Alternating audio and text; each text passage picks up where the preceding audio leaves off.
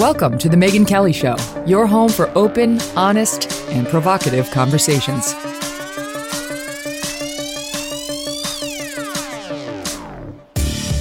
Hey everyone, I'm Megyn Kelly. Welcome to The Megyn Kelly Show. CNN's Don Lemon denying an explosive story in Variety detailing his alleged misogyny towards several female colleagues going back years. The stories are awful, and they have several women on the record with quotes about him. The network's response, equally horrifying. We'll get into it. Plus, we'll tackle what the Wisconsin Supreme Court election means for 2024. I listened to the New York Times The Daily 2 days ago, and they said this is the single most important election in America this year. And the Democrats just won it handily. The guys had a great podcast on why and what it means and where the GOP went wrong. So we'll delve into their analysis. And by the guys, I mean Ruthless, who are coming on in 2 seconds. And Dylan Mulvaney scoring yet another high-profile endorsement. This time, I'm sure you'll be shocked to hear it's Nike, previously so reliable when it came to standing up against the woke mob, right? Oh, wait, no, that wasn't them. Here to break it all down, John Ashbrook, Michael Duncan, Josh Holmes, and the man known as Comfortably Smug. Together they are Ruthless, the hosts of the great podcast, which you must be downloading if you're not already. And happy to tell you they were my dinner companions this time last week in Washington, D.C. Great to see you guys. Oh, great to see Good you. to see you again. What a blast that was. I can't believe you were willing to be seen in public with us. I felt like the belle of the ball. It was exciting. I was like a little, gobsmacked by the celebrity surrounding me at the table. Oh, sure. Certainly. Got to see Smug without his disguise, quote unquote. Got to see the real Smug. And all I could think was, why does he want to cover up that face? Very handsome man. Exactly. We've been saying that for years, Megyn. I'm glad you've taken note of that. He's a very handsome man. We had a lot of fun. We got to know each other personally because we see each other on the show all the time. We never get to hang out. And I want to tell the audience, even more charming behind the scenes than they are on cam. So if you ever get the chance to spend more time with Ruthless, either via podcast or their live events, do it. Okay, so let's jump in we'll kick it off with Trump, and then we got to get into what happened in Wisconsin, what happened in Chicago. Some big electoral events happened this week while we're all focused on the indictment. But I'm sorry, I've got to start with this. I don't think I've ever said this before. We begin today with Stormy Daniels.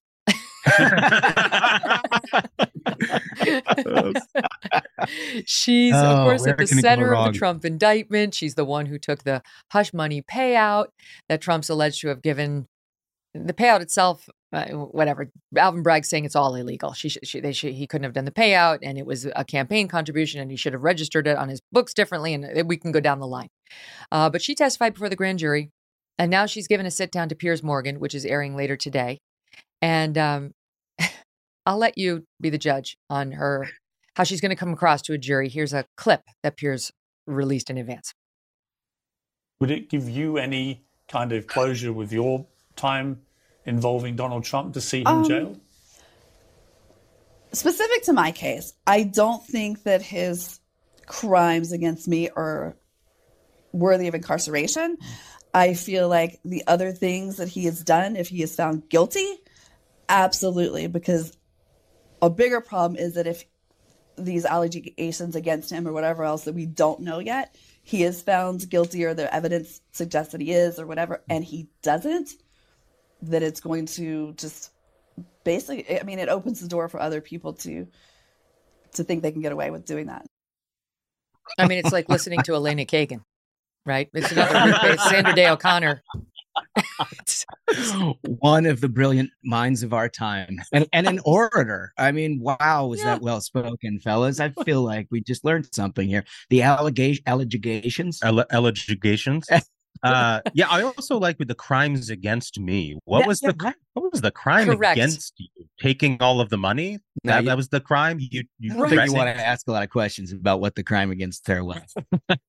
That's exactly right, Duncan. What are the crimes against you? Aren't you the one who had an affair with a married man after a lifetime starring in flicks like Summer Hummer and then tried to extort the man before he ran for president 10 years after your alleged interlude? Like, Your what was research that? staff is really top notch. We are. They're browsing the Stormy catalog before you go It's a on crack air. That's team. terrific. I had some volunteers to actually go back and go in depth and actually get some scenes and some clips.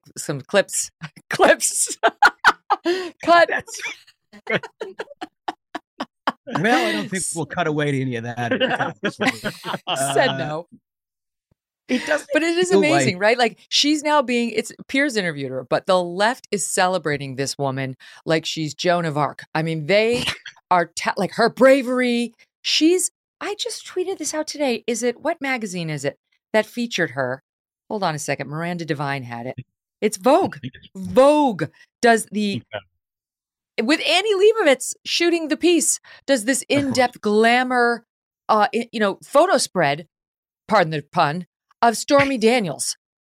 Melania Trump never got in Vogue, who had been a supermodel prior to her time as First Lady. She never got featured by Vogue, but Stormy Daniels is in there as though this woman hasn't spent a lifetime contributing to the degradation of women. Yeah, the key qualification for a feature in one of those outlets is, what are you doing for the Democratic Party? I mean, literally, that's the only thing they care about. It is a remarkable. John, you're not wrong. Look, Vanity Fair came calling to me after that August 15 debate, right? That's when they did an in-depth profile of me, and I was on their cover.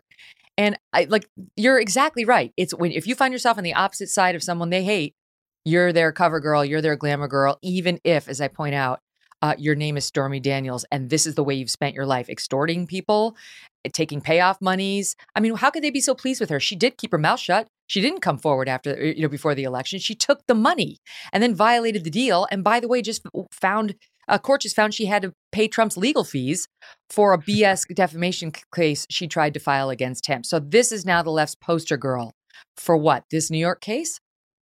Yeah, it's just, the whole thing is so, if you just take like a half step back, it feels like we seamlessly just transitioned back into this bizarre reality show where it's like filled with incomprehensible idiocy. And like, if you were to tell yourself 5 years ago that we're having a serious discussion about a porn star appearing on the cover of Vogue and like determining the course of our politics, we'd have been like, what? Are you kidding me? But that's like where we're at, right? Yeah, and the day-to-day is wild. It's like a TV show that's really seeing the ratings plummet, and they got to bring back a character from season one. you know, I mean, it is. It's like we're living 2017 over again, like Groundhog Day. Totally. I think a little bit of a different take is, as you mentioned, Megan, she just, the Ninth Circuit ruled she has to pay another 100,000 something to President Trump on top of the roughly 500,000.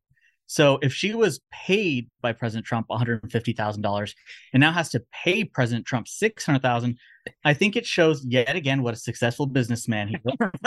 4 times his initial investment. That's another qualification. And honestly, if you look at her like Twitter feed, I mean, you can't if you're under 18, but it's filthy. And the names she's calling Trump, absolutely filthy. And he gives as good as he gets, as you know. He's not nice to her either. But this is their star witness, this person, and Michael Cohen, his so-called fixer, who's a convicted felon, convicted liar. I get it. These are the people Trump chose to have in his orbit. But it's not bad for him that these are his lead accusers. And the third character in the triumvirate is David Pecker. Sorry, I actually worked with a man named Harry Johnson. We talked about this at work at dinner. Harry Johnson. David, why would you keep the last name Pecker? If we have any listeners whose last name is Pecker, could you call in? Why would you keep that last name? Shorten it to Peck. Also proud of their family. Also, it's a long line of Peckers. Also, I want to know their experience in middle school. He ran this tabloid empire. So anyway, this is the cast of characters. Now, in the meantime, oh, by the way, this from my team. It's not just Summer Hummer. These are some of her greatest hits: Dirty Minds, Forbidden, Happy Endings, oh Jesus, Kink, Nymphos, Price of Lust, and we could go on. So there you go. There's a little homework for you guys. It's better than Saving Ryan's Privates, but it's only a half step. Casablanca. Oh, man. I don't even remember what the question was. It's irrelevant. So she's not the only, like the lionization of Stormy Daniels is not the only thing that's happening on the left right now. You've got people who are losing their minds over Trump remaining a free man after he allegedly, it depends on your view, violated the judge's admonition not to say anything that would lead to incitement or civil unrest. He didn't want anything, don't make comments that will lead to violence, he said, or civil unrest. And then Trump went down to Mar-a-Lago and he made the comments about the judge's daughter being a Trump hater and having worked for Kamala Harris. Alvin Bragg, the DA's wife, sending out mean tweets about Trump and celebrating her husband was going to get him, something to that effect, and then shutting down her Twitter account. I don't think we're there. I have to say, I don't think Trump, it wasn't good. I'm not saying he should have crossed those lines after the judge said what he said, but I don't think he incited violence or civil unrest. And I think we know that because it didn't happen. There was no civil unrest, etc. Keith Olbermann sees it differently. Here's just a little sampling, because I know you guys love to hear from Keith, of how he's reacting. What more does the defendant have to do, Judge Merchan? He already threatened death and destruction. He already reposted an article with a photo of him wielding a baseball bat next to a photo of the head of the district attorney. And yesterday, as you were warning him, but also as you were bending over backwards to protect his First Amendment rights, as you were saying those things to him, his idiot sons, Junior and Fredo, were doxing your own daughter on every social media site they could find. And if you don't put them under a gag order, what exactly does the rule of law mean in this country? What exactly is the point of having laws in this country? What exactly, Your Honor, is the point of having judges and district attorneys and cops if their words mean nothing?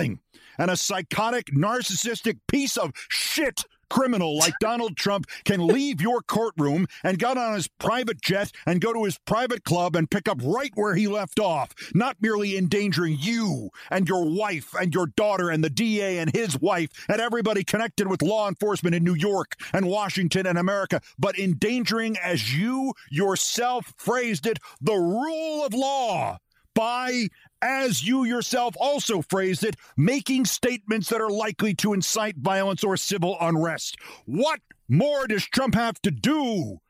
Pull out a gun on Fifth Avenue and shoot you? Or say something like that again? Or inspire one of his brainwashed, gun-fetishizing, hate-filled fascist mob to attack your daughter? Trump is in contempt of court right now. Jail him! He is, in fact, in contempt of America. He is always and will forever be in contempt of America. America means nothing to him. Your words mean nothing to him. The law means nothing to him. He will understand only punishment. Punish him. Debbie Murphy really fell in love with that clip. I like cut a clip of this. We went on for 3 minutes. He's upset. Wow. Well, this guy is melodramatic. I mean, he missed his calling. He really should have been a high school drama teacher. Yeah. I mean, I've never in my life listened to a clip where a guy overacted more than that. Probably mix in a comma to it. I mean, it's like one run-on sentence of exclamation points. I think it's the example of literally spitting mad, Holmes. Yeah. I mean, he just like threw a piston somewhere in his head a few years ago, and it has just gone so far off the road. Imagine the kind of person, by the way, that just wakes up in the morning, they pour a cup of coffee, and they're like, "Yeah, I'm just gonna throw Oberman on for a couple hours, just get a nice, like relaxing day started." I mean, I think something that he said is very critical, though, is he repeatedly says that, "Oh my goodness, this is another example of the threat of violence. You know, people could die." This has now become a standard part of the left's toolkit of any disagreement with them is people are going to die. This is going to kill people.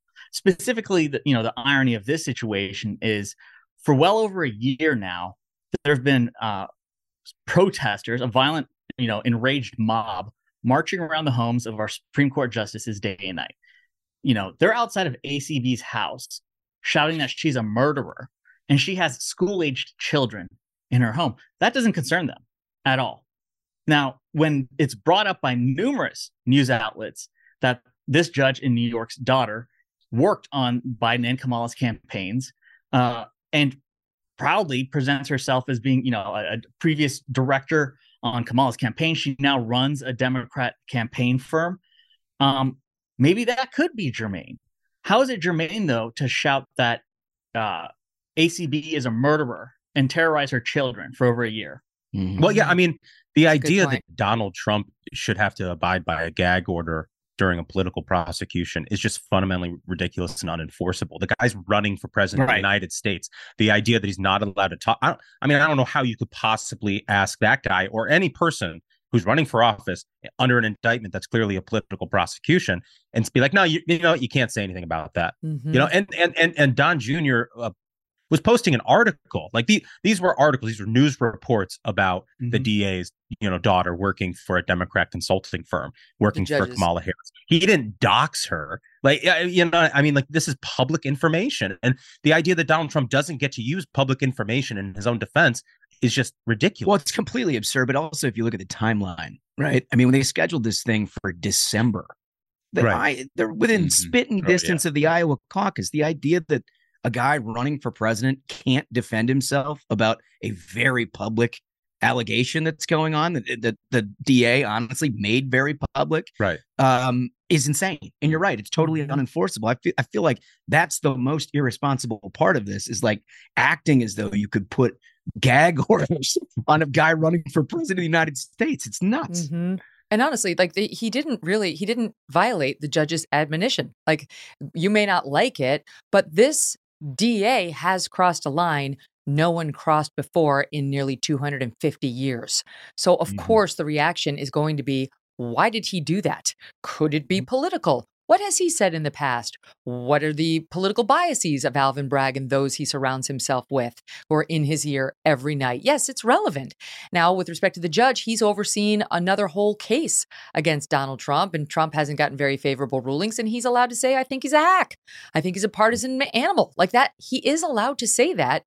And I think his daughter's evidence of that, of the family politics. And this is what I'm up against.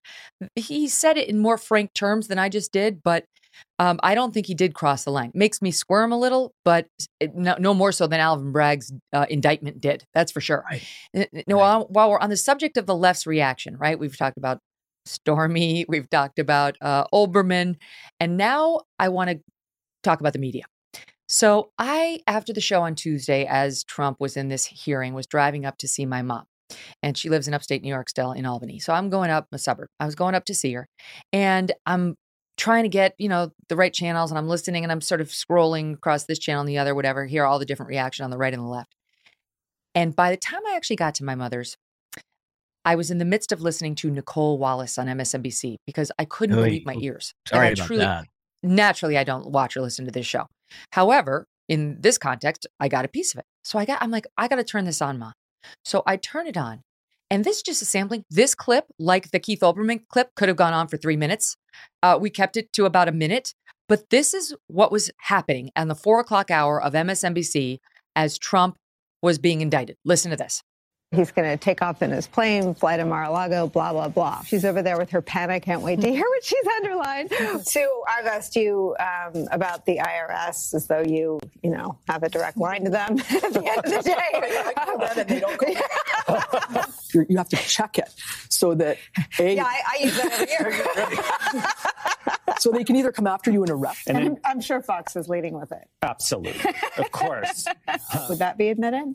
Oh, yeah. That's what's called. So his whole, I don't know anything about it. But he says, can't you pay cash? I mean, he's involved in they call it a scheme. It's character of right. It's really hard to say. Do it in 20s and 10s. Oh, my God. Who is the gremlin at the end of the table? I don't even know who that is. I don't know who that is. But man, just laughing, having the time of their lives. Downright giddy.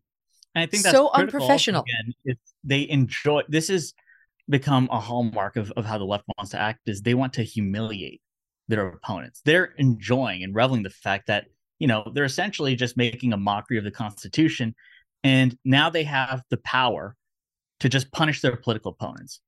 It's like PBS had some articles saying that there are actually many countries around the world who try former presidents, and they give the examples of like Venezuela Like and third Pakistan. world countries. Yeah, sure. You know, Oh my maybe God. we should model ourselves after places that have had their governments collapse a few times. Yeah, Burma's had a little trouble over the years. Maybe we should model it over that. It's incredible, but it's very key because they want to show they have absolute control, whether it's with the corporations, whether it's the institutions of school, higher learning. And this is another example of, yes, they have the ability politically to make their opponents suffer, and they're going to exercise it. Everyone knows, it's widely known that this case is extremely thin. There's no grounds for it. This district attorney has over 50% of the time turned felonies into misdemeanors. And this is an example of him turning a misdemeanor to a felony. And there's a very specific reason for that, is because it's politically motivated. Turning it into a felony, the justification of which is that these alleged crimes were in service of another crime, which they do not name. An unnamed crime in the indictment, which is No, it's unusual pin the tail to on the say felony. least. Oh, yeah. And so I think it's important for listeners to understand that they revel in violating the rules.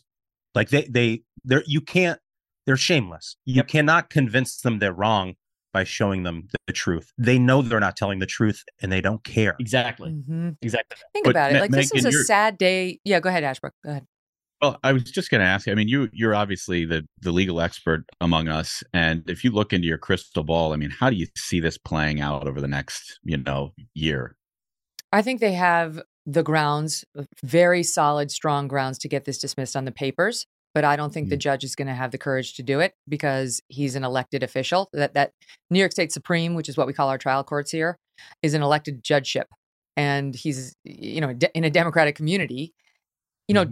I believe that Nicole Wallace and Keith Olbermann are also Manhattanites. That's Trump's jury pool right there. That's Trump's jury pool. Right. Okay. Jeez. So this borough of Manhattan went almost 90% for Joe Biden. And this judge was elected in this borough to sit on the trial court. And so you tell me who's going to have that kind of a steely spine to throw out the case against Donald Trump on the papers. He's going to look for any excuse he can not to do that, punt it to the jury, again, a jury pool like those two, and say, oh, the jury had its say. But I think if Trump gets to this point where he gets to file an appeal, he may also have a trouble on the immediate appellate court, which is another elected court. But once he gets up to the New York State Court of Appeals, that's our highest court, he'll win. He'll win because there is no case on the papers. If you follow the law, we went in depth on it yesterday in a podcast. I have to tell you, I'm actually really proud of. I really hope people go back and listen to it because we really broke it down for people with an election law expert, guy who used to head the FEC under Clinton, not some hard partisan guy. And what he essentially said was, unless you can prove that the so-called campaign expense that Alvin Bragg is basing this all on, the payoff to Stormy, unless you can prove that that's an expense, not just that Donald Trump would never have made in the absence of the election, but that no one would ever make in the absence of an election, it's not a campaign contribution. In other words, some people try to use a $2,000 payment for a fancy suit that they wear to a presidential or a senatorial debate as a campaign expense, and they have the campaign pay for it. Right? Then they don't have to pay for it out of their pocket. They say, oh, I never would have bought a $2,000 suit for the debate. That's campaign expenditure. And the FEC says, nice try, but no. Unless no one would ever buy this suit under any circumstances, you can't make that argument. And of course, somebody would buy that $2,000 suit. And so he was saying very, very small field of things that qualify as a campaign expenditure, like setting up field offices, hiring a campaign manager, hiring a speechwriter to write your campaign speech. Yes, now we're there. But hush money in a multitude of instances can be paid for things having nothing to do with the campaign. So it doesn't have to do with, even if in Donald Trump's mind, he was doing it to pay her off so he'd win an election, irrelevant. The payor or the payee's state of mind, irrelevant. It only looks at zoom out in any circumstance. Could somebody have paid the monies for these for a non-electoral purpose? And if the answer is yes, it's not a campaign contribution. There's my 2-minute synopsis of what the expert said. So that's the law. So he should win on the law. But the politics are as big, if not a bigger factor. And that's why, John, he's in trouble. Well, that'll teach you to listen to the Megyn Kelly podcast every day. John. Yeah. I mean, There you go. But good Lord, that was excellent summary. I feel like I It's really actually got a full download now of exactly how this thing is going to play out. But I mean, look, the thing that I worry most about here, Megan, is the precedent that this sets going forward, right? We have been resistant for the history of our country of prosecuting the previous president, right? Granted, there haven't been allegations that have, given rise to it in most occasions. But, Ford pardoned Nixon, for example. And the reason you do that is because you don't want to live in a banana republic where political opposition is constantly using the long arm of the law to try to put down their opponents. But going forward, to me, it's impossible to see how an enterprising young attorney general, conservative, for example, if they have any case to make against Joe Biden or Hunter Biden or anything else, they're going to bring it. They're going to bring it. And this is going to go on in perpetuity. The problem with this at the very outset is it's the weakest dang case in the world. If you're going to break that precedent, you better damn well make sure that you've got fire in addition to smoke, and he doesn't even have smoke. This is going to be a huge problem that will set a terrible precedent. I'm not sure how you undo it at this point. So here's my question for you guys as the political analysts. Was this a good week for the Republican Party wanting to take back the White House and the Senate in 2024, or a bad week? Yeah, I don't think it's a good week for some of what I just explained. But politically speaking, I mean, look, we also had an election in Wisconsin that was in the backdrop of all this on Tuesday. It didn't go so well for Republicans, right? There's a myriad of reasons for that. The old man's got himself worked up, and he'll be able to talk about that with more detail. But I just think anytime that we're stuck in this tabloid version of lawmaking and news, we're in a bad spot as a party, because if you look at the policies themselves, and Wisconsin's a good example of this, but even the exit polls in 2022, people want conservative policy. They deeply believe in the economic policies that the Republican Party put in place under Trump. And they believe that conservative governance going forward is exactly what they want. And they're still not voting Republican. Yeah. If you look at Wisconsin, for example, there were two tough on crime questions on the ballot. They both wait, Duncan, just set up Wisconsin for the audience, because we haven't talked about Wisconsin at all yet in the Supreme Court race and why you're talking about ballot initiatives. Yeah, sure. So Daniel Kelly was the Republican. This Janet P. I don't know how to pronounce her last name. Protasewicz was the liberal judge on the in the race, and Janet won by 11 points. In this special election. She was an avowed, I mean, she was not like, well, I'm going to use the law for liberal good. She was basically like, no, I'm going to overturn abortion laws and throw your election laws out. Yeah. Right? Basically. Yeah. And so the conservative judge, this Daniel Kelly, lost by 11 points. But in the backdrop of that, there were 3 ballot questions on the ballot as well, statewide for every voter in Wisconsin.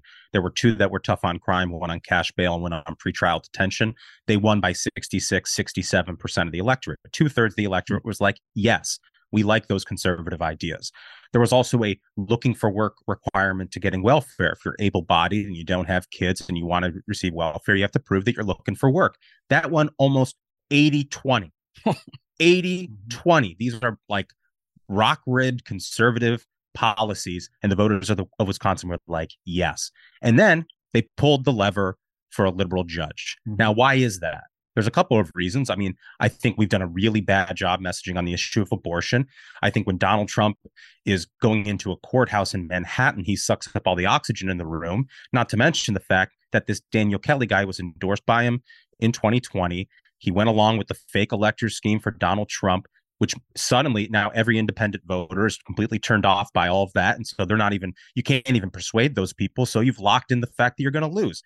He was endorsed by Donald Trump in 2020, lost by 11 points. Now Donald Trump, who didn't get his endorsement in this 2023 race, is saying, "Oh well, if only Dan Kelly, had gotten my endorsement, wanted my endorsement, he would have won." Bullshit!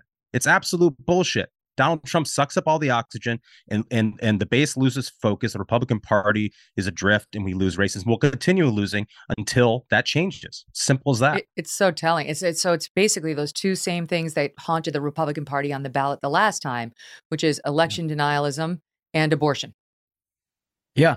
Well, and we talked a little bit about this previously, but we also have just a base turnout problem in midterms and special elections, in that, sometime about 2017, the base of the Republican Party changed from a largely suburban base with a 75-76% turnout percentage to a largely rural party. And on paper, 1 for 1, it makes perfect sense. It's just a swap out of voters. But when you look at special elections and midterms, the propensity of those voters is like 55, 56%. And what you saw was in the Wisconsin election, those suburban voters that we're talking about here all supported all of those conservative policies on the ballot question. Yes. But they are still, as they were in 2022, very shy about backing anything close to the Republican Party. Yeah. And I mean, that's really my long-term fear here is like, look, this case in New York is obviously a joke, and I don't think it's really going to end up being anything. It's going to be obviously a distraction for the Republican Party, and Donald Trump's going to raise a lot of money on it. But then you're going to have stuff like the Georgia case or like the Mar-a-Lago documents case. And there's going to be a lot sort of swirling there constantly in the news cycle. And if the Republican Party is more interested in defending Trump from all of these allegations than winning on the conservative issues that 80% of Wisconsinites agree with us on, we're going to lose again. Mm-hmm. We just are. And like you said, it's going to dominate the conversation. Exact same thing happened in 2022. Yeah, it's going to dominate the conversation in a way that it doesn't allow for those other issues to be ferreted out. But before we, go back to the Trump thing, Ann Coulter, she's not a Trump fan, but she is a Republican fan.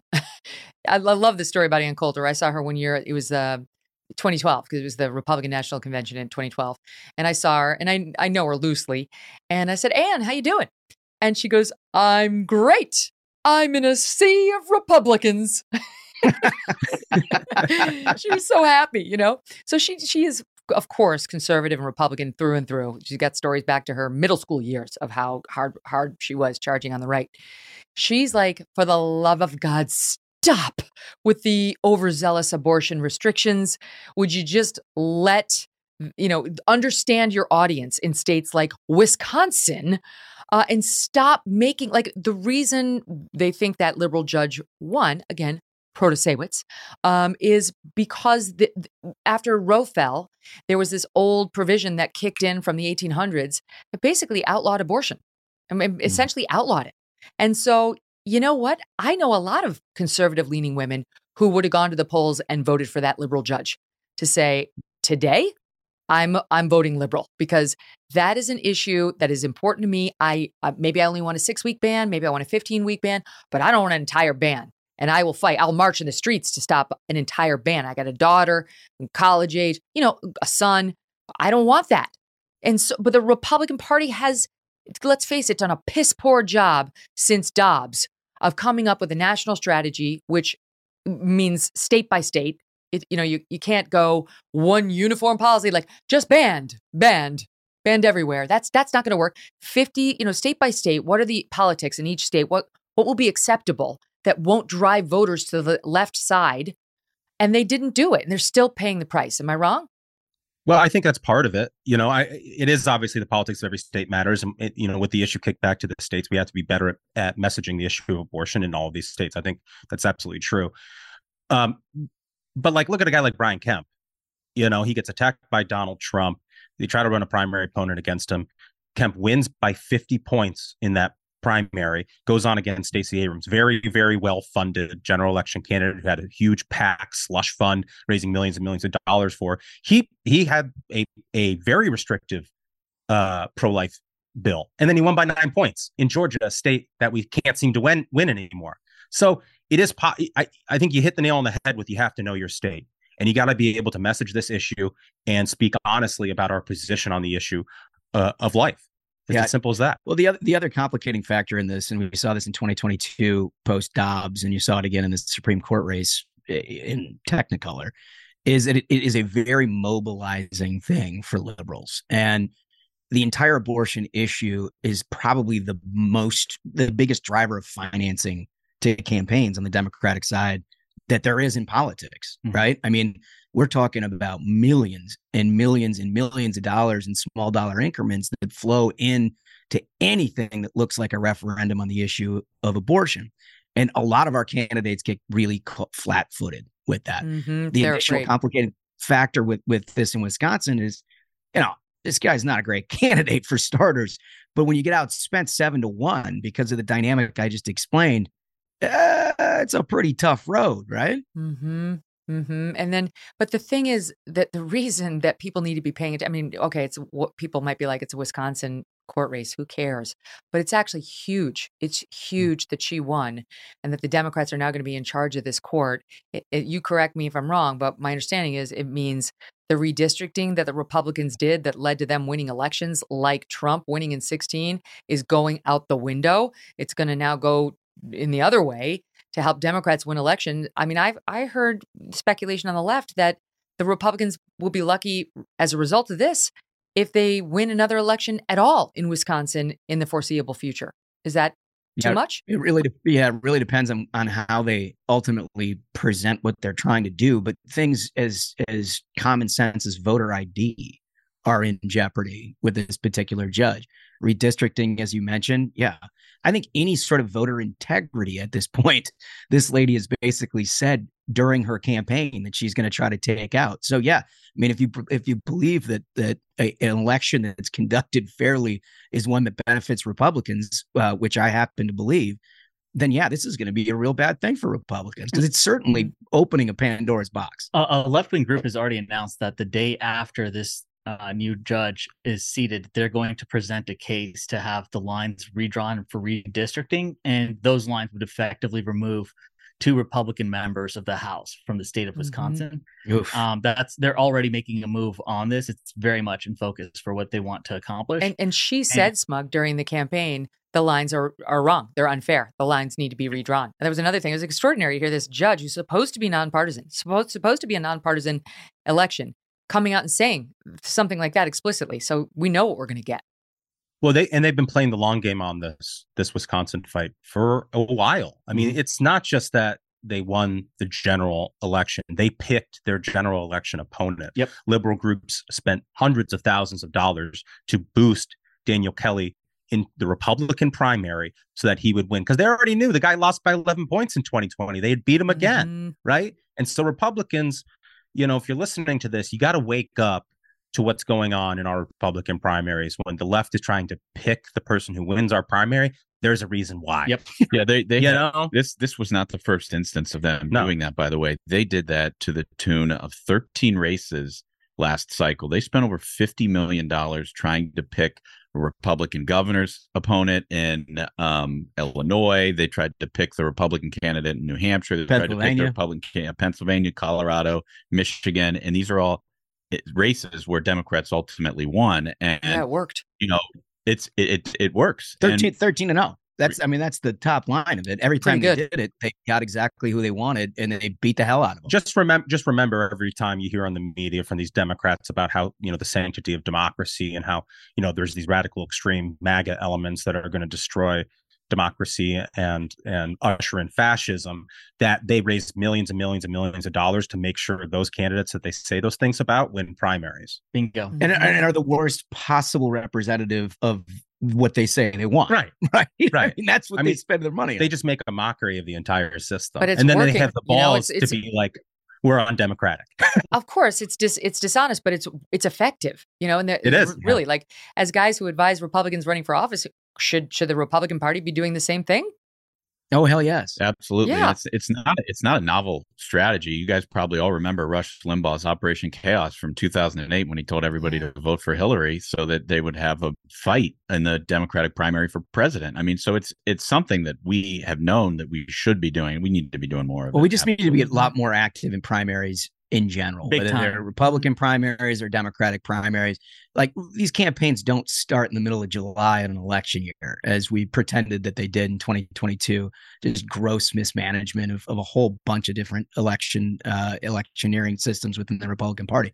But I just think we have to be much more aggressive all the way through. We just have to be, because if you leave anything to doubt at this point, Democrats are going to exploit it, and we're going to get the same results.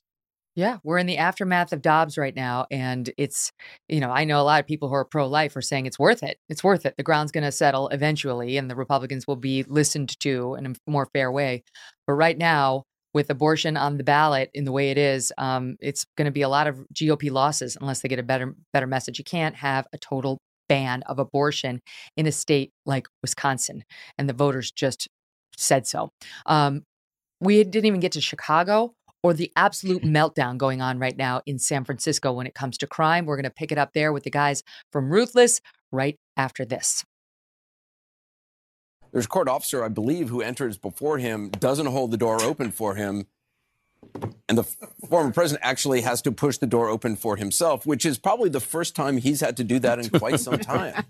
That alone, knowing Donald Trump will stick with him in a way, just a symbolic way of noticing that the difference, the lack of pomp and circumstance, the lack of sort of, service being provided for him. What an idiot. That's going to stick with him, I believe. That was Alyssa Farah from The Sound of It with her insightful political, and that's going to stick with him. They didn't open the door in the courtroom. My God, it passes for political analysis, but it's truly Trump derangement syndrome. That's being masqueraded around as political analysis. That was just for fun. Let's go to Chicago. Chicago, my God, I have to say I'm sad. I'm sad for the city I spent 5 years of my adult life in. I thought when they booted Lightfoot, and my friend John Cass, who's written so beautifully about what's happening to his beautiful city time and time again, check it out at John Cass News. They had a relatively moderate candidate right there for the taking, which, the hope was that this guy could have taken Chicago back to the Mayor Daley years. That's when I lived there, when you could eat off the sidewalks. They were so clean. It was a well-oiled machine. And instead of going with this moderate candidate, Paul Vallis, they elected what the editors over at National Review are calling a dream candidate for national progressives, Brandon Johnson. This is their description. African-American lobbyist for the powerful and radical Chicago Teachers Union, in addition to his nominal duties as Cook County Commissioner, which the Cook County CTU, Chicago Teachers Union, funded 90% of his campaign. He promised to immediately raise $800 million in city taxes, not just on high earners, but on tourists and commuters who live outside of the city. In an election fought primarily on the issue of crime, the murder rate in Chicago has skyrocketed since 2016. Johnson was a candidate whose most moderate position was retreating from his original position of defund the police to a no additional funding for police stance that he regards as a compromise. Instead, he wants to hire social workers to replace the missing police manpower in Chicago's most crime and gang-ridden communities. Oh my God. I've actually gone right into the heart of some of those communities a number of times, and most recently while I was at NBC to do an in-depth piece on this wonderful nun who's trying to help these communities with social programs and help some of the moms who are grieving their sons who are in prison or their husbands who got shot and so on. No social worker is going to do it, okay? Little boys who are 8 are being shot in their living rooms. Moms have their children on their stomachs trying to dodge crossfire that happens in the late afternoon just to get to this nun's community center to go meet with her for counseling session. You have to be afraid for your life. No social worker is going to be able to go in there and make one damn bit of difference. But nonetheless, this city, guys, has elected the dream candidate for national progressives, Brandon Johnson. My God, what do we make of it? I think we're sort of at the precipice of losing most great American cities, to be honest with you, Megan. I'm truly depressed about it because, you just rattled off the statistics. I don't think if you live in Chicago, you're unaware of the fact that it is entirely a different city that you feel unsafe in. Right. I mean, that's just to state the obvious. It's like San Francisco, the same thing, right? When you can't have a Walgreens downtown because it gets looted twice a day, maybe we should change your policies. But the progressive infrastructure in all of these cities is so strong that it just overwhelms any amount of common sense that anyone could effectuate on any of it. And so election after election, this same thing happens, right? Occasionally you get something where they get thrown out. Occasionally people will walk back a touch from the whole defund the police deal. But what they mean is that they don't want to enforce the law. That's what they mean. I mean, that is the core of their ethos as it applies to all policing within a city. Like, they believe that not enforcing the law is somehow a civil rights issue. They've become entirely captured by the ideological project of the left, irrationally, against their own self-interest. I mean, it makes as much sense as Bud Light, an American working class beer, trigger making transgender Dylan Mulvaney a spokesperson. Like they know it's not in their best interest, but they do it anyway because they're committed to an ideological project. I think it's obviously tragic. But don't you think? I mean, I really do believe that we are on the precipice of losing these cities. Sure. And I think a lot of it is that, when you speak about the progressive machine that exists in these cities, in New York and Chicago, it's when they propose that they want 800 million more raised. They know that's not going to stop crime. They know that the social workers that they hire is the same thing that they do in all institutions, where they'll bring in as many left-wing ideological people to, make sure that the idea DEI essentially is, from top to bottom in every single organization that controls any budget. So it's basically just a payoff. It's a patronage system that exists within these left-wing cities. And that's why they do it, is because the money's that great. My friends have no qualifications, but they're ideologues like me. So why don't we just have the taxpayer give us all their money? That teachers union, that's who's going to get the money. And then look at San Francisco. Look what happened today. The creator of Cash App. How did you guys hear about this? Yeah, tragic. This horrific, disturbing murder happened early Tuesday morning. He's a top Silicon Valley entrepreneur stabbed to death in San Francisco. Was just 43 years old. They think it may have been a random attack. Really uncertain at this point, too early to tell. But that city was once one of the crown jewels of America. And now it is a criminal hellhole. I would never go to San Francisco. I don't want to step foot in that town. And most normal people don't either. It's completely heartbreaking. And my understanding is he had just moved his family to Florida because of the state of San Francisco. And he just went back for a quick business visit, and this tragedy occurred. Oh, man. But it's just, I hate to be so black-pilled about it, but I don't know what you can do, right? I mean, can you have any more evidence of a problem and still not do anything about it than this? I don't know. I think you can, right? Because we've seen criminal, the crime was one of the main issues, if not the main issue in Chicago, and still they elected this guy. It was tight. It was, I think, 52-48.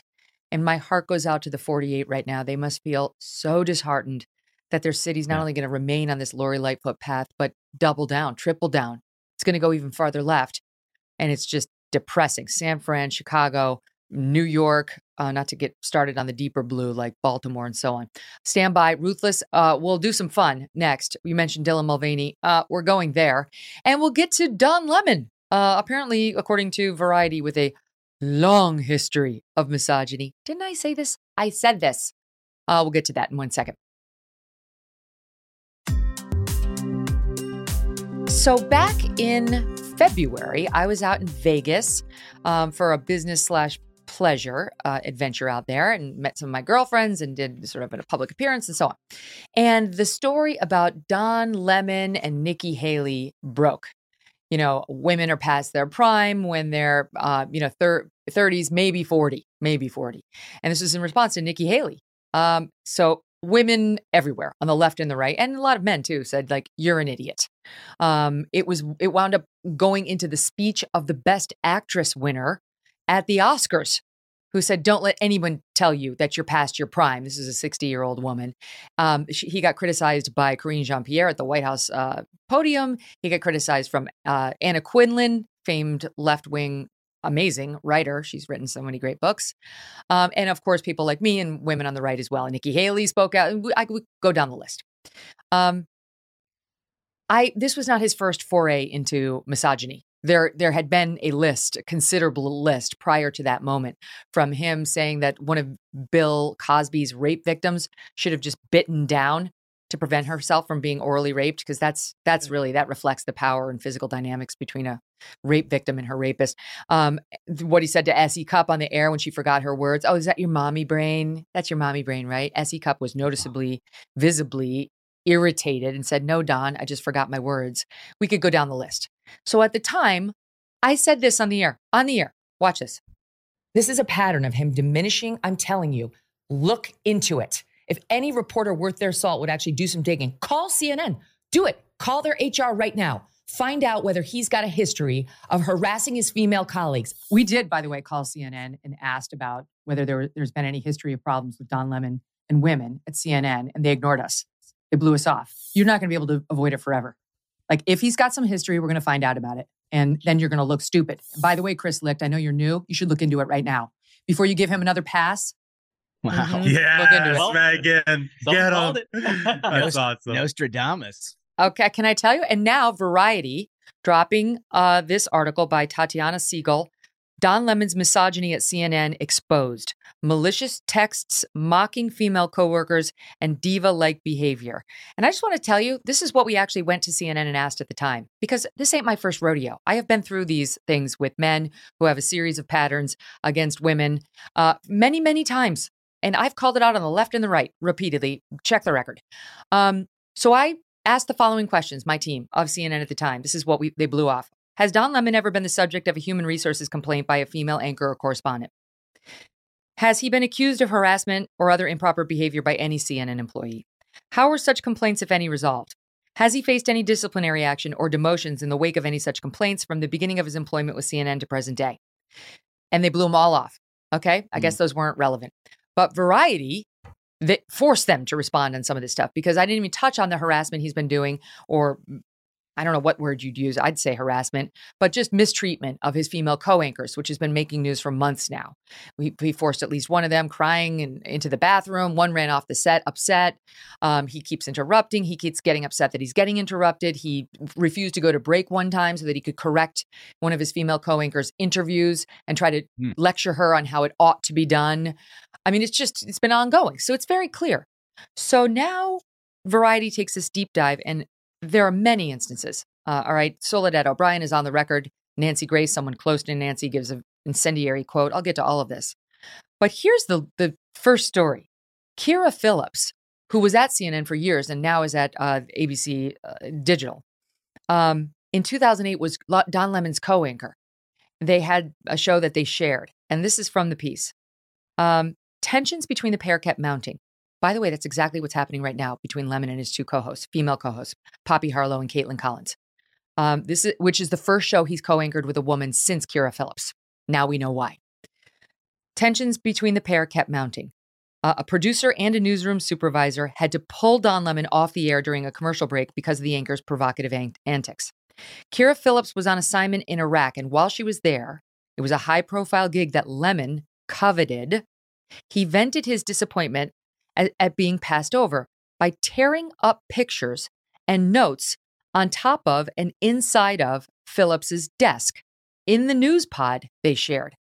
I mean, if that's true, that's crazy ass, like, single white female behavior, right? Like that's like, what? According to two sources who worked there at the time, I should say here, Don Lemon denies this, and I'll read his denial in full. One night, while dining with members of the news team, Kira Phillips received the first of two threatening text messages from an unknown number. So now it's elevated from ripping up photos and documents and leaving them on top of her desk, her photos and documents, to text messages that are threatening from an unknown number on her flip phone, warning, quote, "Now you've crossed the line and you're going to pay for it," end quote. Gee. Phillips was visibly rattled and quickly enlisted CNN's higher-ups to identify the sender. Right? She's like, who's my crazy-ass stalker? Remarkably, reports Variety, the texts were traced back to Lemon. According to these same sources, a human resources investigation was launched, and while the findings were never disclosed to the growing pool of staffers who were aware of the situation, Lemon was abruptly pulled from his co-anchor duties with Phillips and was moved to the weekends. It was a demotion by any objective measure and understood to be some kind of disciplinary action. It appears to be the last time he was paired with a female anchor until his most recent assignment on the morning show with Poppy and Caitlin. Phillips declined comment, and now here's the capper. A spokesperson for CNN said to Variety, quote, Don says, as if CNN must rely on Don's word to know whether this happened. Don says the alleged incident never occurred and that he was never notified of any investigation. CNN cannot corroborate the alleged events from 15 years ago. What kind of an HR hellhole is this? No, keep going, Duncan. I missed it. What'd you say? It sounds like a real top-notch news gathering organization. They can't corroborate anything. Their own stuff. They can't, we really tried. We just couldn't find any reporter to corroborate any of this at a news station, Like, think about that. I mean, the intimidation that you listed out there, and it's gone back, 15 years. I mean, he shouldn't be Don Lemon. This guy's like Don Corleone. Well, but Don says. Yeah. Don says it's Don not a says- problem. Don says it's not true. Like, you can't find any other people at CNN who were there and on that team from 15 years ago. Where are your HR records? Because this is the reason why companies keep HR records for this very, right? Like, this is how you know if you have a problematic employee. You check the HR file and you figure out, oh my God, holy shit, maybe we shouldn't pair him with Caitlin Collins and Poppy Harlow unless we've really assured ourselves he's had no interim problems with women. Oh, wait, check the record. He's had a lot of them. He's said a lot of controversial things about a lot of his female colleagues. If you read this piece, my main takeaway is no one likes Don Lemon. No one. There's no person. Like, the women who are quoted in here are all like, he's a prick. He's a jerk. He's been a jerk for a long time. And this incident for CNN just be like, oh, the records don't. You know what? If the records don't corroborate, you can't find any records on this, then let's figure out whether Kira Phillips has an NDA, because she must not have one, right? You can't find the records. Let her speak. CNN, will you go on the record right now and say, Kira Phillips, if you signed an NDA in connection with this incident, you may speak publicly about it, because we have no information suggesting that it happened or that you were gagged, right? I don't know what the truth is there, but I'd love to find out. Let's see if they do that, right? Let's hear. Well, CNN, you'd love to speak. You spoke to Variety. Speak to me. Answer my questions. I'd love to know your answer. I have a sneaking suspicion CNN's being a little coy with this, and that old Don Lemon's on his way out. And Ashbrook talks about this all the time in media reports with regard to Democrats. And I think with media hosts, it's the exact same. And that is when the media starts writing these stories about somebody, the call's coming from inside the house. Like, when you see a hit piece on a Democrat, it's because it benefits another Democrat. When you see, a story about a CNN host, it's because CNN's trying to get rid of him. I think that's a very astute observation. I mean, obviously the guy's ratings are terrible. They've moved him around. Nothing seems to work. And this has been going on internally for 15 years. And Megan, as well as anybody else, these major media organizations can be very tough on the inside.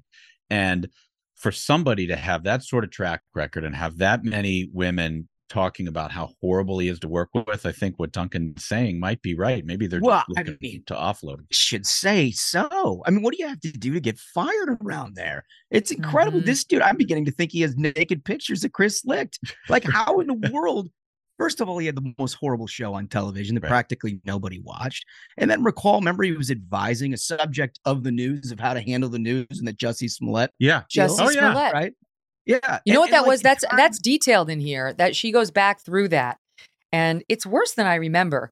She writes, some colleagues question his journalistic ethics in 2021 when disgraced actor Jussie Smollett testified in court that Jussie first learned that Chicago police doubted his story about being the victim of this MAGA-inspired attack after receiving a text message warning him from Don Lemon. That's how Jussie first found out the cops doubted him. Don Lemon warned him.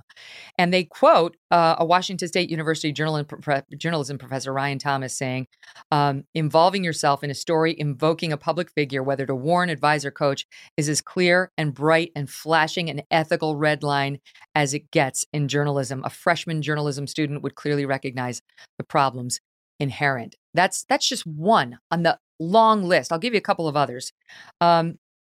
They say he called one of his producers fat to her face, that he mocked Nancy Grace on the air by mimicking her in a way that shocked fellow colleagues. Grace declined comment, but a person close to her told Variety, quote, she thinks he's an ass, and that he was always, quote, rude, dismissive, and really unfamiliar with the news content being discussed. Then a witness to the incident said that was the beginning of when you knew he was volatile and didn't say good things about women. Then Soledad O'Brien. She was chosen to host Black in America, that docuseries on CNN. He reportedly wasn't happy. Quote, from a colleague, he always wanted to be front and center on anything high profile, especially involving race. O'Brien, who was not present, tells Variety, quote, Don has long had a habit of saying idiotic and inaccurate things, so it sounds pretty on brand for him. It's the first time in my life I say, go Soledad, go. I totally agree with everything you just said. Yeah, the guy spent the last 10 years trying to be front and center on everything in the network, and it turns out he's actually front and center on its decline. I mean, he is the worst host on television, and I'm blown away that he's still around. And especially with all of this news, you got to think. I really think that Michael's onto something. Yeah, I think that's a good point. I read the article, and there was a part where it said that Lemon would always make sure everyone knew how litigious he was, saying that he'd won a lawsuit against Tower Records, that he'd won a lawsuit against the Chicago Police Department. And so I think he's kind of used that aura of I sue people frequently to keep himself safe. And Chris Lick, fearful of that, of like, okay, what kind of lawsuits, what kind of problems would I face trying to get rid of him, knows that and says, maybe if we have an article like this appear, can start making the case for why this guy needs to go. Yeah, if his intimidation fails in person, he'll get a little wine drunk, go to Cricket Wireless and buy a burner so he can send threatening text messages to you. Right. Crazy. Like, Let's what see. a lunatic. If he sues Variety, the first person who's going to get subpoenaed is Kira Phillips. And then we will know one way or another. And then CNN will have to check its records because it will be under subpoena. And it will have to find out, what's in that file. And we all know what's going to be in there. I mean, come on. They didn't throw that record out if they've got that. Hold on one second. Okay, now we're seeing. Oh, okay. From the New York Post. CNN's Don Lemon is reportedly weighing a possible lawsuit over the report in Variety. A source close to Lemon said that he's outwardly playing it cool and that CNN's defense of the anchor in the press shows that they are standing behind him. We'll see. We'll see. If he sues Variety, we're going to hear from Kira Phillips and then we'll know one way or the other. And we're going to report through those records. Let me read you his response in fairness to Don. He says, okay, in a statement delivered to Mediaite, which was writing up her report on behalf of Don Lemon, a spokesperson strenuously denied wrongdoing. The story, which is riddled with patently false anecdotes and no concrete evidence, is entirely based on unsourced, unsubstantiated 15-year-old anonymous gossip. It is amazing and disappointing that Variety would be so reckless. A CNN spokesperson issued the following statement on the allegations against Lemon. The Variety story provides no actual proof. Hello, CNN. You are the ones who would have that. Whatever.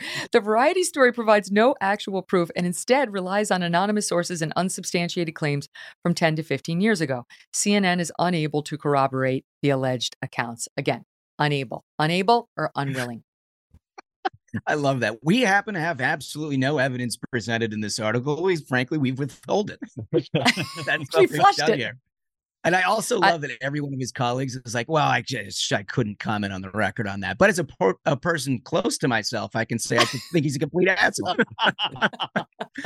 There's something particularly funny about CNN after years and years and years of trying to get Donald Trump with bullshit, now complaining about anonymous sources. This stuff just hasn't been corroborated. It's really a shame that Variety would do something like this. Some might even call it a witch hunt. I'll tell you, I don't feel bad for Don Lemon. I feel bad for Caitlin Collins and Poppy Harlow. I feel bad that these two young women have been placed next to this guy where CNN definitely knew all or some of this and didn't have a thought for their well-being or their future careers.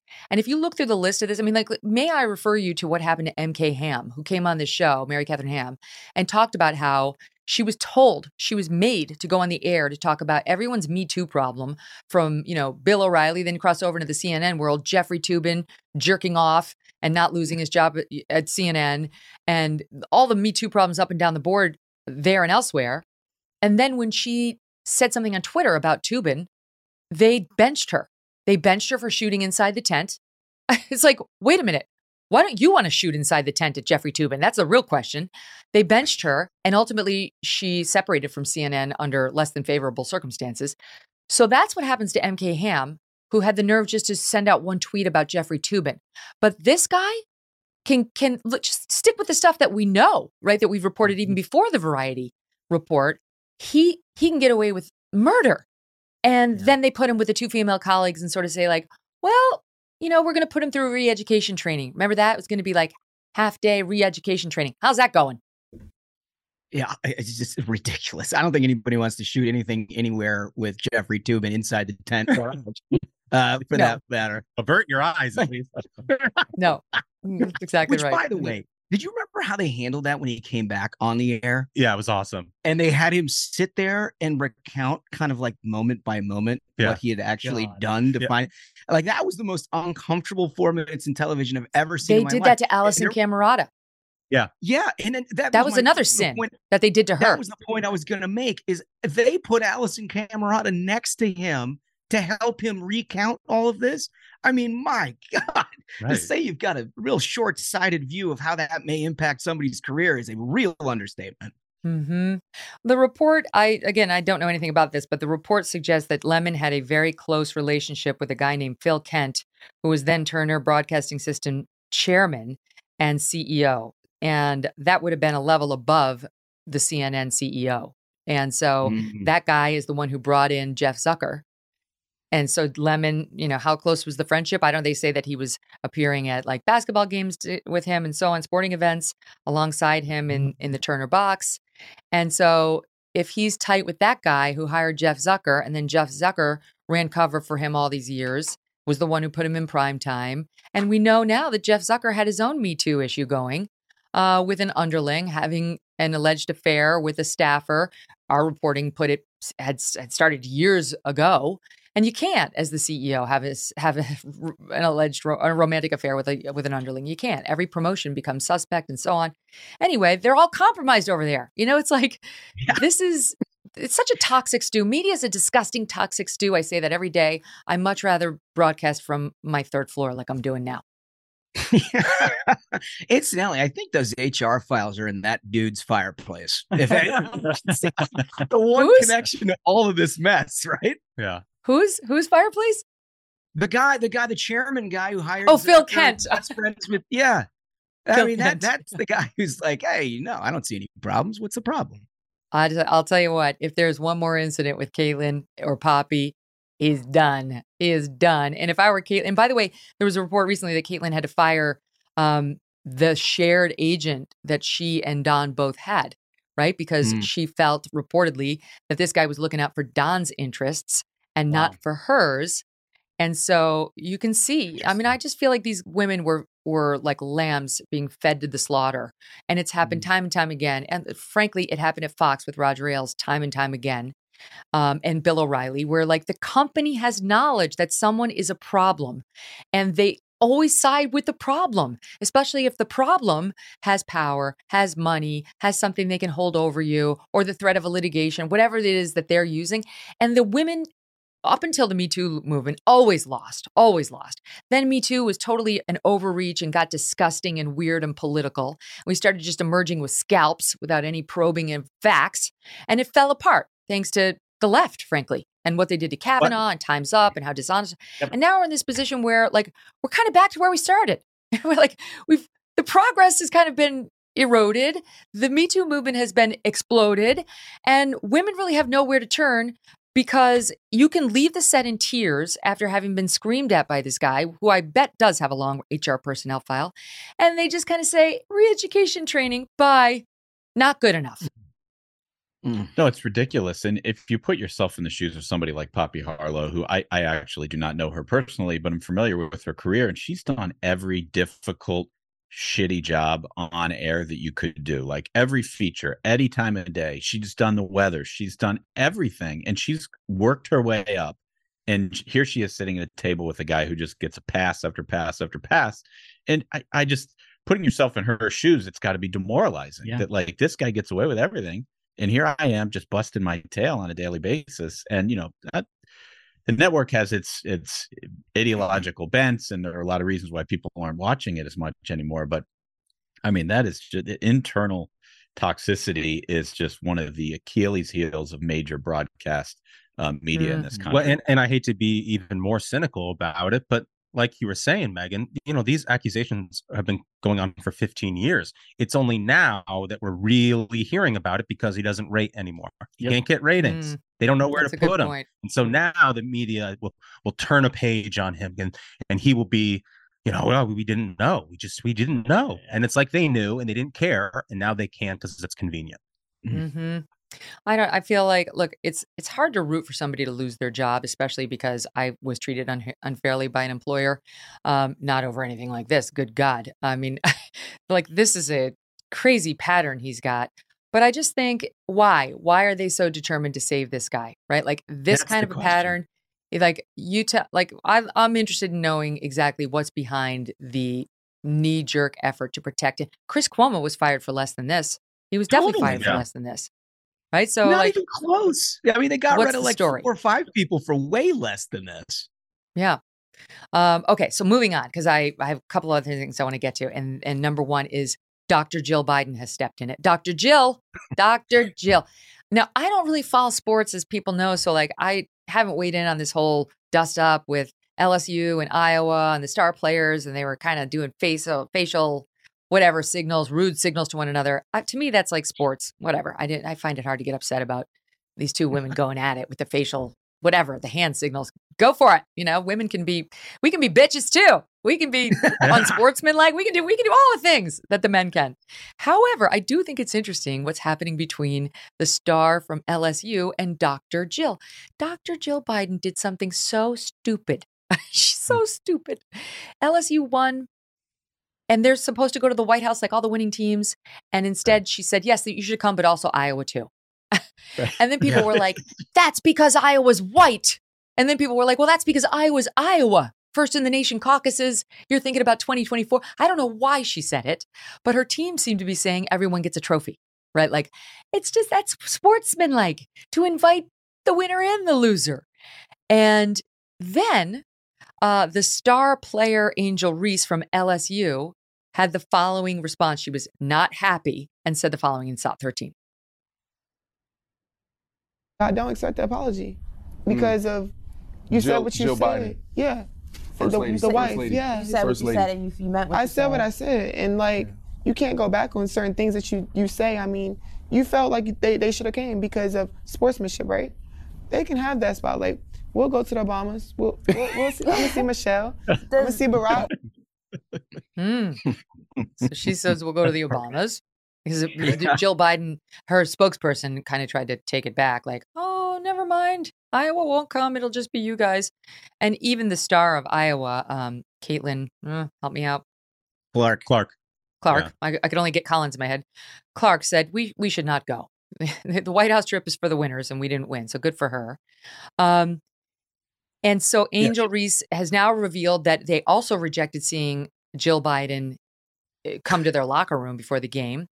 And there was a real question about whether LSU would go to the White House at all. Angel Reese said, we're talking about it. We'll see. You know, we may not go. They were mad. And here's Shannon Sharp, who had a bit of a freak out over the whole thing that is kind of interesting. Listen to him. That's the part of winning a national championship. We get invited to the White House. Yep. The losers don't get anything. Mm-hmm. This is not a participation award. The number one trending topic. What was, Skip? It wasn't that LSU won. It was Angel Reese and Caitlin Clark. Yep. And so she's a doctor. If she didn't know, she should have known. Mm-hmm. Does Dr. Jill Biden understand how this looks? She, white America. Yep. The losing side is white America. Come on, Dr. Biden. You know better than this. Did you forget who helped put your husband in the White House? You're going to find out a very serious, hard lesson in 24. You'll be like a Kentucky or Duke freshman. You'll be one and done. You see how popular your husband is? I tell you what, he'll drop another 5% if he do this. Oh, boy. He's talking your language. He's getting into electoral politics. Go ahead, John. It's not a participation award. I mean, you work your entire season long hoping that you can win, and what you get is to go to the White House, no matter who the president is. Sometimes there's politics involved, and some people don't want to see Trump. Some people don't want to see Obama. Whatever. You work, you earn it, you get that trophy, you get to go to the White House. And I bet you Jill Biden and her team saw all of the Twitter activity praising Caitlin Clark right around the game. She had a couple of big nights, and she's a great player. But and they thought that, okay, well, we invite Iowa too, and then we'll get the plaudits on Twitter, and everybody's going to be happy. Well, she just screwed up. She really did. Right? Huge. I mean, the backdrop to all of this is not totally unimportant, which is Caitlin Clark and this Iowa team had a real special run. She is an incredible player, I might add. But they also had this incredible boon to ratings for the first time in the tournament's history.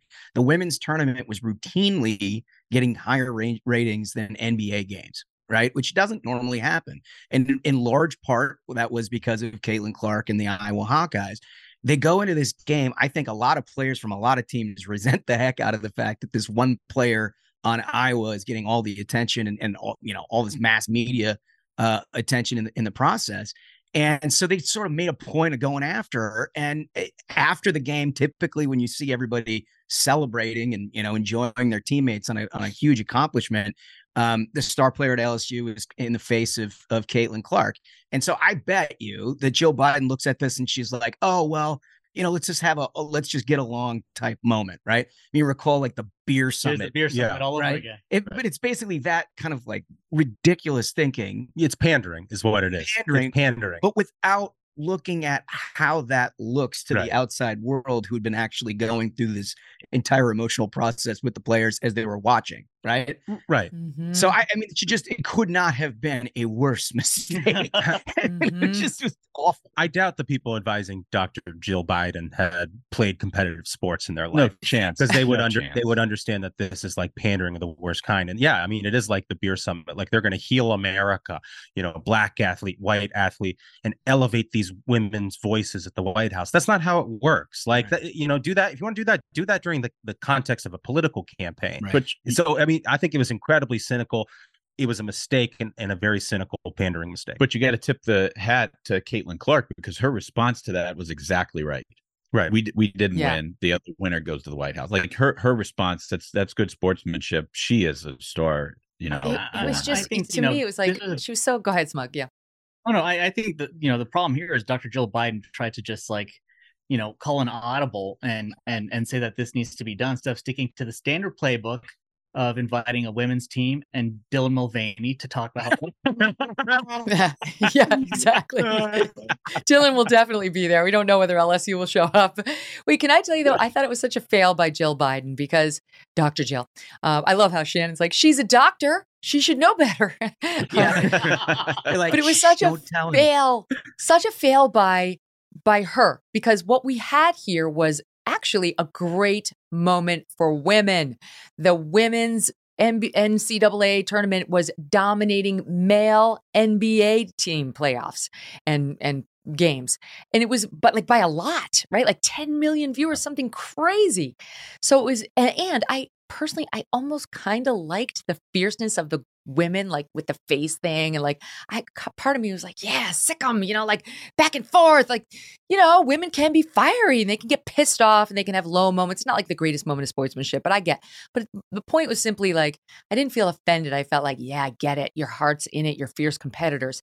And so we turned off that tournament thinking like, yes, freaking you go. Women's sports, this is a great moment. They're not the most popular. So this was a new chapter in their narrative. And then what do you have?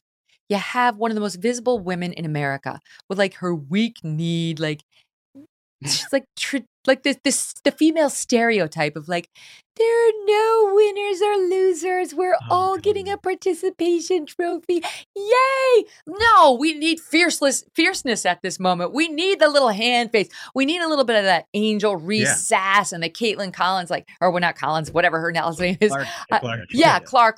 I rise above it all. Losers don't go. I'll be the winner next year, right?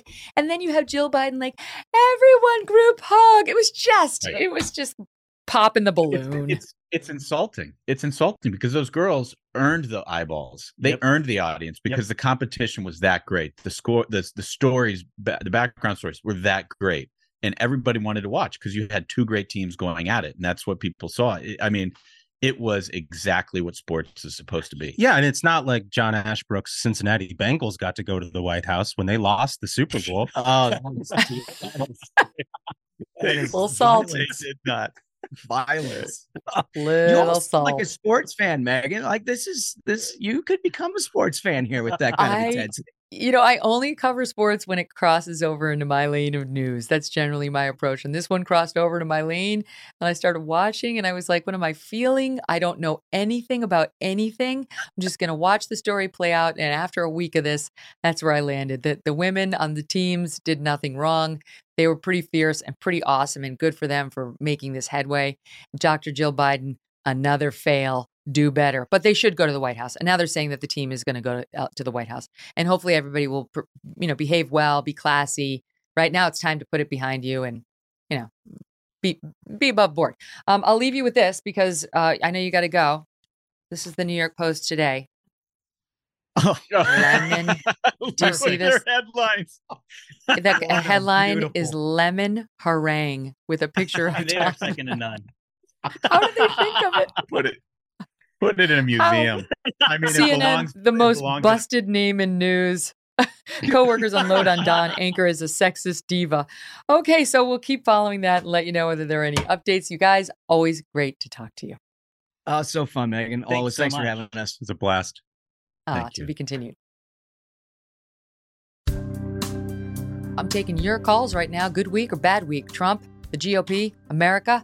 Want to kick it off with a couple of emails we got in our MK mailbag. You can email me at Megyn, MEGYN, at MeganKelly.com. And go to MeganKelly.com, by the way, if you want to sign up for our American News Minute. It comes out every Friday. So you'll get an email from me tomorrow. And it's always super fun. Jeanette writes in, when Trump announced his candidacy for 2024, I groaned. But for our country to continue to exist, this political persecution has to stop. And I believe Trump's the only person on the planet who has what it takes to handle this. I am more in his corner now than I ever was before. Joe writes in, this is the first time I've donated to Trump's campaign, and I would do the same to Biden if he was in Trump's shoes. There's a total double standard that is taking place, and it is not good for our republic. Lastly, Bob writes in about the gag order. There isn't one, but the possibility. On the point of threatening a judge, maybe you can. I'm thinking about Chuck Schumer talking about Brett Kavanaugh and Neil Gorsuch and the lack of law enforcement against people at the justices' homes. Good point, Bob. Yeah, very good point. All right, let's get to some callers. Let's see the lines are lighting up. And we'll go to Marvin down in Florida, where the top two GOP contenders happen to live right now. Hi, Marvin. What's on your mind? What's on my mind is that I love Donald Trump. He cannot win, and the Republicans must win in 2024. Why can't he win? Because he doesn't have a positive outlook. He doesn't speak the way forward. He only speaks of revenge, of what they've done to him. Yes, they've done lots of things to him. But you know what? He has to move forward. He has to present a positive message. And I don't believe that he can do this because it's not within him. You think he's too full of grievance? We love Donald. We love Donald. But I want to tell you, in Florida, we love Ron DeSantis also. And he's Donald in a different kind of package. And I have a little concerns about him being a Bush and a Karl Rove protege somewhat, or them helping in his campaign. But we must win 2024. Do you agree? Well, I mean, the Republicans, if they lose 2024 and they don't recapture the Senate, I mean, I just don't know. Like, look what's happening with the legislation that the left is pushing. I don't know when it could ever be reclaimed. I don't know how much of the country, how different we're going to look if they ever do manage to. All these electoral changes they've done on the vote, the mail, and now the redistricting in places like Wisconsin, that's about to happen. You need a winner. I don't know. I smarter than people and I have said Trump could win it now because he's the only one who knows how to, and he's got so much support within the GOP. But I don't know if those independents who rejected him in 20 are gettable. That's the big question. Marvin, thank you for weighing in with your thoughts on it. Let's go to Jenny in Tennessee. Jenny, I've got your number. What's on your mind? But one about the guy that just said that, I think Trump's message has changed. I agree with the Ruthless guys. He's not talking about the election any longer. I think he is talking a very positive message. But as a Trump supporter, if he doesn't get it, I'm really interested in RFK. He just got into the mix of it, and my vote will go for him. I don't trust DeSantis. DeSantis wasn't a Trump kind of bombastic guy from the get-go. He did it because it was a winner. And if he gets in, I think he's going to revert back to a establishment kind of person. And I'd rather have RFK. I know what you mean. One great thing about RFK Jr. is he doesn't give a damn what you say about him. He will stay on his mission. And he has been that from the get-go. DeSantis has it. DeSantis went and became a Trump-like candidate because it was a winner. He did not win that way in the beginning. Trump had to come on and pull him. And then he saw that that's what his constituency wanted. But I think if he got up there, he would go back to the, like you said, Karl Rove type establishment, and he would not be that. He would not be the bombastic firehouse that we need. RFK will. He took on, big pharma and didn't care. Yeah. and told the No, truth. it's true. He took on his own party and didn't care. He's now for the viewers just. And so if who Trump don't know, doesn't get it, and if as the he's declared Republicans, he's if we running. can't get behind one person, that's why Democrats win, because they will hold their nose and they will put their person in office. We don't do that. And so if we don't do that, then I'm putting someone that'll be the truth teller, and that will be RFK. So interesting, Jenny. We got to talk more about the RFK junior presidency or the run candidacy taking on Joe Biden. He's running as a Democrat, which he is. And if you want to go back and listen to our interview, he explains why. Had him on a few times. Thank you, Jenny, for calling. Let's go out further west. Howard in California. What's on your mind? Yeah, hi, Megan. Yeah, I just wanted to say the whole thing with Trump right now being front and center on the news almost looks like it's something right out of the Democratic Party playbook, because now all the news and all the major media networks are talking only about Trump. It's all Trump, Trump, Trump. Nothing about the fentanyl crisis, nothing about the southern border crisis, nothing about the banking crisis, nothing about the terrible economic crisis overseas or the bad foreign policy decisions that have been made, sending hundreds of billions of dollars overseas to Ukraine and elsewhere. It's just all Trump, Trump, Trump, Trump, Trump, Trump, and nothing else. You're right. Look at this week, Howard. The one of the big stories, and I'm embarrassed to tell you we didn't get to it either, and I want to in more depth, was the spy balloon news. You know, that the Chinese spy balloon was spying on us and managed to collect a fair amount of intel from our military sites, despite and we heard nothing what the about administration it at had told all. us. All Trump all week. They're showing his motorcade leaving Palm Beach. They're showing his airplane taking off. I mean, it was just silly because it's all Trump. We've seen this movie before. Yeah, they're going to give him hundreds of millions of dollars worth of free advertising. They're going to help him get the nomination because they know they can beat him, or at least they feel strongly that they can. And they're worried about other potential candidates that may talk about the issues that they can't beat. So it's right out of the Democratic Party playbook in my mind. But as your last listener said, I am also a huge fan of Robert F. Kennedy. And although I've never particularly voted Democrat, in fact, that's not something that's been in my DNA since my father in his will said, since I have no cash bequest to leave you, I leave you, my children, the proud memory that I never voted for Franklin Delano Roosevelt. So you're open-minded now. Yeah, but RFK Jr. is not your typical Democrat. What a strong, ethical man. He really is. I really feel like I got to know him very well in preparing for those in-depth interviews and doing them. And I'm excited to see him throw his hat in the ring too. It's going to make it a lot more interesting. Howard, thanks. Thanks for calling in. Let's head. Let's go to Stephen in New York, not far from where I am. Hi, Stephen. What are you thinking? Hi, Megan. Thank you for taking my call. It's such an honor to speak with you. Oh, thank you. I just wanted to say, registered Republican, born and raised New Yorker, watching Donald Trump growing up in my life, he helped build New York City with the Woman Rink. He's done some incredible things. He's gave a lot of people jobs. And everybody I know got behind that. We're feeling unheard. We're feeling unrepresented. With that said, this was a terrible week for him. Nobody wants to get arrested. Look what they did to him. Family's embarrassed. You can't even, they say, oh, Melania didn't even show up. Why would she? She probably felt terrible for him. Nobody wants to see that. So with that said, I had stopped contributing to the Republican Party or to the Trump campaign. But you know what? I felt so guilty, I had to. Doesn't mean I'm donated still to Trump? supporting and I'm still on the fence. I'm sorry? You donated to Trump in the wake of his indictment? That's right. I donated to him after the whole impeachments and just the chaos, and not even, has a lot to do with him. Let's be honest. He makes some terrible choices. He's made some terrible cabinet choices. There's a lot of things, but he's a fighter.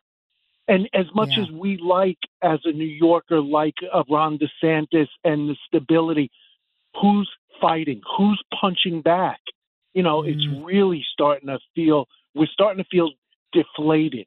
I won't say defeated because we can't be defeated, but we're deflated. I understand. You're worried about electing somebody who's going to go into the White House and turn out to be like a Chief Justice John Roberts, who got very squishy despite a lifetime of conservatism because he just saw his role very differently than we anticipated. he would. So I get it. And Trump is, whatever you say about Trump, you cannot say the man doesn't know how to fight. He does. Stephen, thank you. Interesting thoughts. Okay, let's go out to David in North Carolina. Down to David in North Carolina. Hi, David. What are you thinking? Hi, Megan. Look, the Democrats have been doing this stuff since they ran Tom DeLay out of the Congress. The DA in Austin basically prosecuted him for practicing politics. He did the same thing to Rick Perry. Local Democrat liberal DAs have been doing this, and Republicans, they just stand around and stamp their little feet and write a strongly worded letter and say, oh, what a horrible person you are, and then we don't do anything about it. I heard your show with Charles C.W. Cook, and I think he made the comment, when this happens, it's just tempting. What did he say? He said, it's tempting to, turn the tables and do the same thing. But then, as usual, the National Review crowd, they're going, but you know what? That's not what we are. And you know what? We need to be that. So give them a taste of their own medicine because it's the only thing that'll stop them. Sometimes low road is the only thing people understand. You mentioned Tom DeLay. It takes me back, David, to when I was junior at Fox, and they sent me down to cover one of those court proceedings against him. And the protesters were out there, and they sort of hijacked my live shot.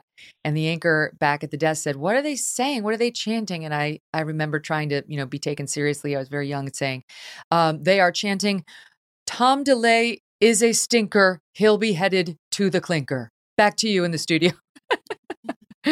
But you're right. They've been fighting these fights for a long time and viciously. David, thanks. Thank you for calling. Let's go to Roxy in Chicago, Illinois. Roxy, oh, I'm sorry for what's happened to your city. I don't know how you voted, but gosh, that was a close election, and I don't like where it's going. Yeah. It's been a little interesting this past couple months. But I just want to say that I think that your influence on women is really amazing, and I think what you're doing right now is awesome. Oh, thank you so much. Well, you sound young, Roxy. Maybe we're too young to vote. Yeah, just a little bit. Oh, well, thank you so much for calling. I'm glad you listen. And my hat goes off to you because it's not the easiest time to be a young woman in America, but it's still awesome. I highly recommend staying in our lane. Womanhood is a net benefit as you age and you embrace it and you get married and you have kids and all the goodness, or just embrace your career. And I hope if you listen to the show, you know all of the goodness that's available and awaiting for you. Thank you. Oh, thanks for calling, hon. Okay, so let's go to, JR. JR in Ohio. Hi, JR. What are you thinking? I just wanted to talk about Trump's comments about the judge and his daughter the other day. I think it was the initial reaction was somewhat negative, but I think it was a very strategically smart, because he's trying to send a message out to the country that this is really the elites versus everybody else, and that this judge, he can make a phone call and get his daughter a job with the vice president or, on her campaign or whatever. The average person can't do that. And it sends a signal that he is against the elites. There's a group of people that are on the inside. He's on the outside. And it's very subtle, but it's more than just a personal attack. And it's very much consistent with what you've been covering, where we have this distrust of institutions because of COVID, because of the lies, because of the lockdowns and all these things. And it breeds a distrust of elites. And the currency of, Harvard pedigree that used to engender trust, that's gone. I mean, that's a good point. For large segments of the country, that is gone. And I think that's a good point. Trying to plant that seed, He does a great job of calling out the elites and the establishment and the us against them, and they play right into the narrative. JR, thanks for your thoughts. Quickly before we go, Jessica in Indiana, what's on your mind? Hey, Megan, thank you for taking my call. I just had a quick question, or sort of what advice would you have for kind of center-right women that just graduated college in their mid-20s for finding just a good guy? Honestly, I have so many girlfriends that are single that don't want to be on the app. So what advice would you have And if Okay, you I've got thoughts on that. I'll give them to you quickly because we're ending the show. But make all the deposits you can into yourself. Join a book club. Join a music lesson. Make yourself as full as you can, emotionally, spiritually, intellectually, and the good man will come. You will meet him in one of these settings. Could be church, could be any place. Probably not going to be the bar, but the more interesting, strong, dynamic, and fascinating you are, the better man you will attract. And then we will be talking about how you're going to beat him off with a stick because you have so many great options available to you. And it's just a question of choosing. And I hope that happens for you. More on that in another show. Jessica, thanks for calling in. All right, we've got to go because the show's over, but hope you'll tune in again tomorrow. Thanks for listening to The Megyn Kelly Show. No BS, no agenda, and no fear.